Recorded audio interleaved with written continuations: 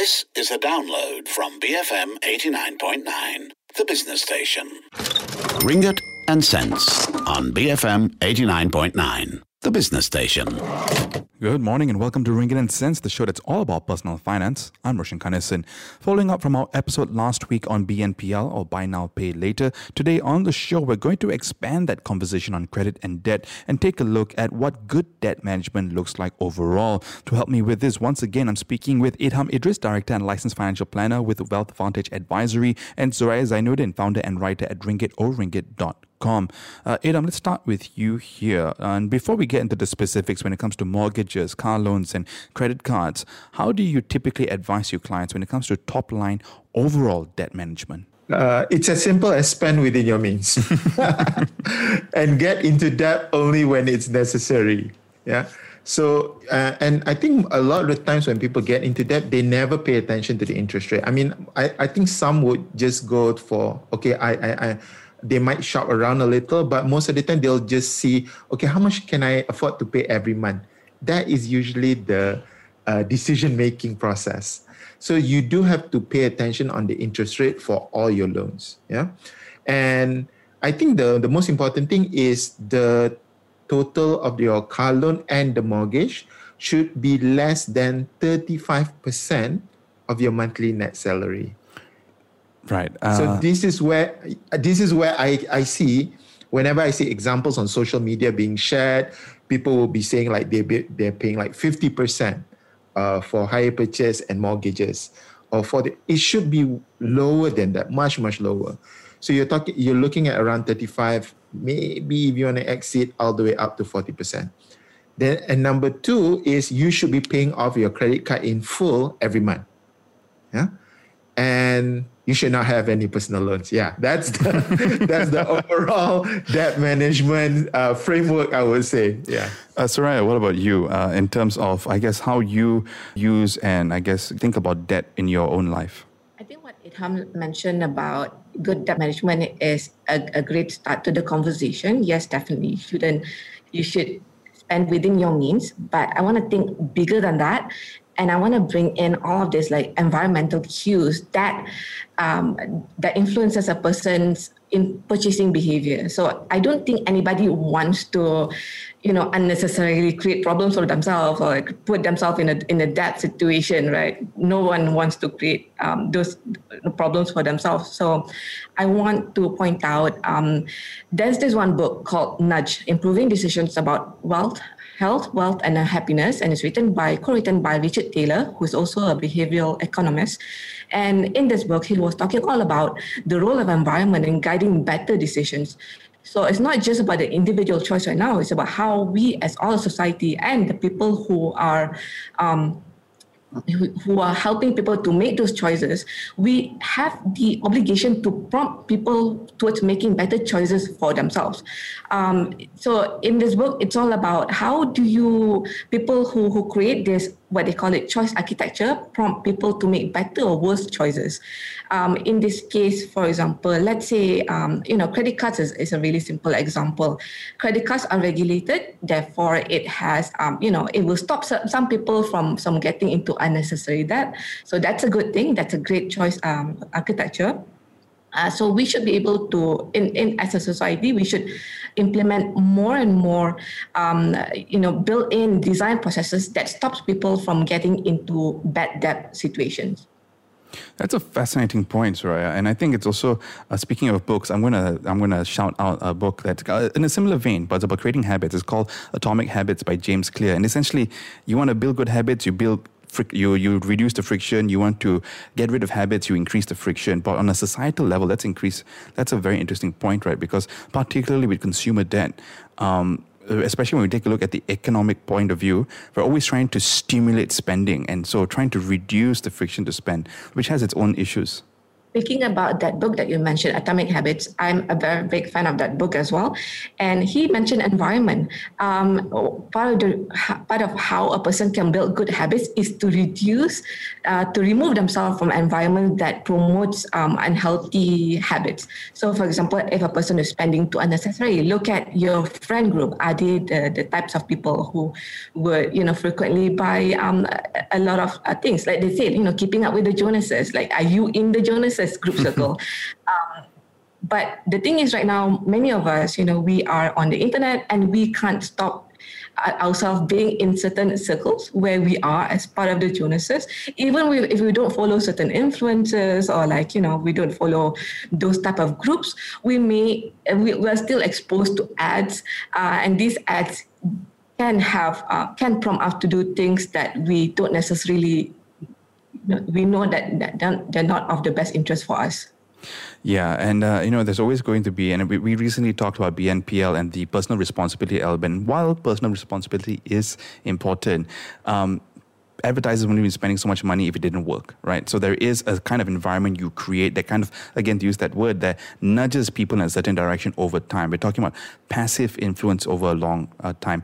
Jumping over to the technical parts again, Idham, because we've talking basically what we've been talking for the last few minutes when we call it nudges, also kind of brings up the concept of red flags, right? And I guess to your mind, especially when you're speaking with your clients here, what are the biggest red flags when it comes to debt management? So whenever we look at our clients' cash flow, one of the financial ratio figures that we use is called the debt service ratio. So the debt service ratio is just basically, it means that how much debt are you paying versus how much income you're earning. And it's that 35% figure that I mentioned. So if you exceed the debt service ratio, that's already a red flag. Yeah. So for all the debts that you're paying off, whether it's a personal loan, car loan, mortgages, even those monthly credit card payments, if you exceed that 35 or 40%, that's one red flag.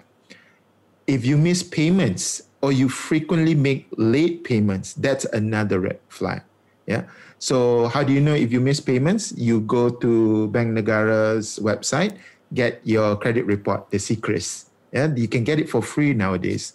And you can also, I think you can get instant registration online right now. So by getting the CRIS, you can see for loans where you have 1111 in the schedule, like they'll have a month at the top where it says January to December, and your payments is 1 or 2 or 3. What does that denote? It means that you're paying off late, 1 month late, 2 months late, right. 3 months late.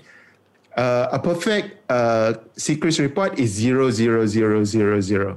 That means there's no late payments. So you miss payments or you frequently make late payments from your credit report, that's another red flag. Another red flag, which is very, very scary, is you start to think that another loan might solve your problem. Oh, no. Yeah? And you get rejected from making those loans. Yeah. Oh, man. So you go to the bank and the bank says, no, you're not qualified. And then you say, why? So I've had this case before where this person was so oblivious. They did not know that they are having all these red flags, and they're wondering, why am I not being able to solve my problems? I can just get another loan and pay off my old loan. No, you're rejected because you have all these previous debt issues. And then you get to the next red flag, which you get calls from the debt collectors. I would say that is the biggest red flag. Yeah. So it escalates. Yeah. It escalates from there. So the starting point is that debt service ratio. You have to see, oh no, I'm already exceeding. And the problem is a lot of people are, they just accepting of the fact. Oh yeah, definitely. I have no choice. I have to make those car payments. I have to make those mortgage payments. That's why it's 50% even. That's why it's 60%. There is a choice that you can make. Yeah. But that technically, if you're already in debt, where we call the debt service ratio is very high, you already made a financial mistake. Right. And so how do you solve that? Yeah. How do you go back and solve that? Yeah. And if any of these red flags ring a bell, I would highly suggest you go and contact AKPK for some guidance in this matter, right? They are there. And this is the Agency Counselling dan Pengurusan Kredit, the debt management agency under BNM. I was speaking with Idham Idris, Director and Licensed Financial Planner with Wealth Vantage Advisory, and Zoraya Zainuddin, founder and writer with ringgit.com. Keep it here to Ringgit and Cents on BFM 89.9. Welcome back to Ringgit and Cents, the show that's all about personal finance. I'm Roshan Kanesan. This morning, I'm speaking with Idham Idris, Director and Licensed Financial Planner with Wealth Vantage Advisory, and Zoraya Zainuddin, founder and writer at ringgit.com. I want to jump into the specific loans very quickly, Idham. I wonder if you can help us. What are your general rules when it comes to the mortgage loan? Yeah, so for mortgages, I think it's very important to shop around because it's a huge loan. Yeah. So you do need to shop around for the lowest interest or the lowest profit rate. And most importantly is you do need to ensure that you have some protection to cover the debt in case something happens to you. This is where a lot of people, where they might try to skim the MRTA or they don't get enough coverage for the mortgage. For example, they have a 30-year mortgage, but the MRTA only covers the first 5 years or the first 10 years. So please do check your loan offer letter, because sometimes you can see the MRTA is only for a short period of time. And after 10 or 15 years, something happens, somebody needs to take care of that loan, or that property is going to be sold off. Yeah. So, and then of course, the monthly payment must be within that DSR figure that I mentioned. So if you earn 10,000 ringgit a month net, then that means your mortgage payment and your car payment should not exceed 35%, so 3,500. I think it's also advantageous to look for flexi loans, where you can park your excess cash or emergency funds and at the same time able to lower your interest. So this is where some consumers, they might not be familiar with some of the debt products out there, is maybe they want to look for flexi loans. And I think this is one thing that a lot of people don't do, is from time to time, just go back to the bank and ask for a lower rate. Yeah, just ask. Yeah, you never know. Because I've had cases like last year where, the moratorium was very popular, and I know the moratorium is a hot topic now.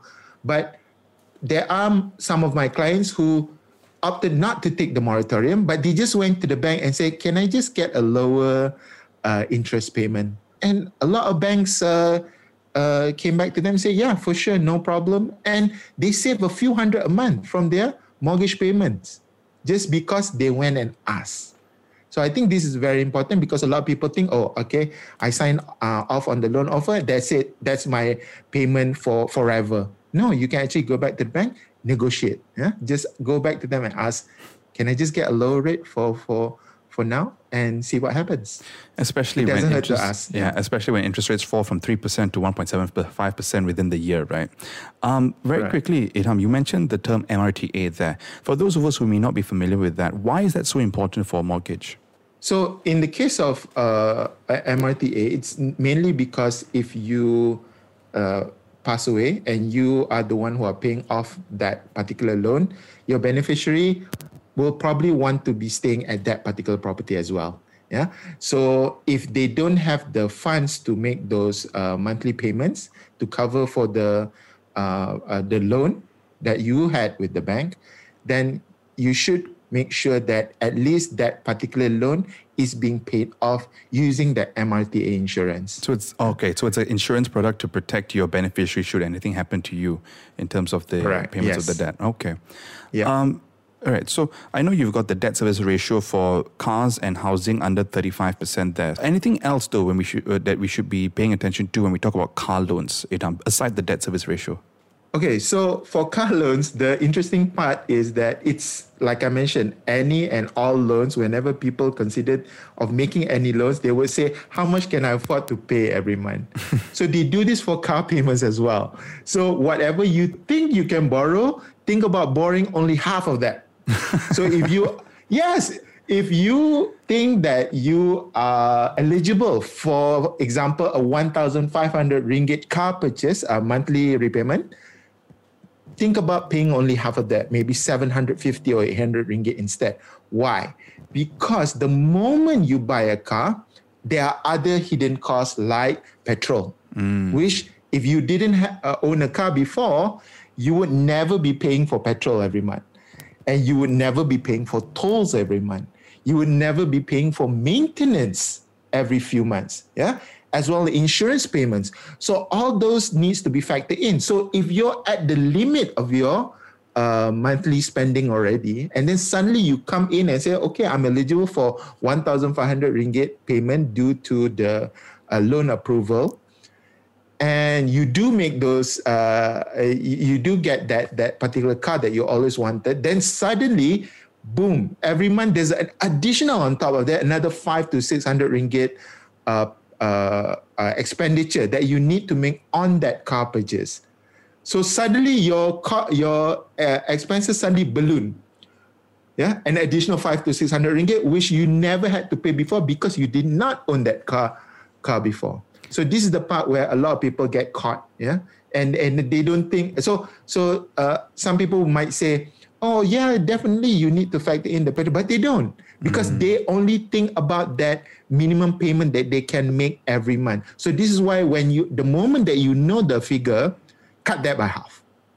And then see whatever car that you can afford within that affordability range. Yeah. And I guess also when we talk about bringing down the payment there, the general thing is also not to encourage people to take loans that are too long, right? Because when it comes to cars, the interest is paid on the principal you borrowed.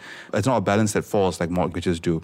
Soraya, based on everything we've just discussed with Idham here, what are your own views when it comes to debt, the red flags, or even when it comes to specific loans like mortgages and car loans? How do you think about all these things?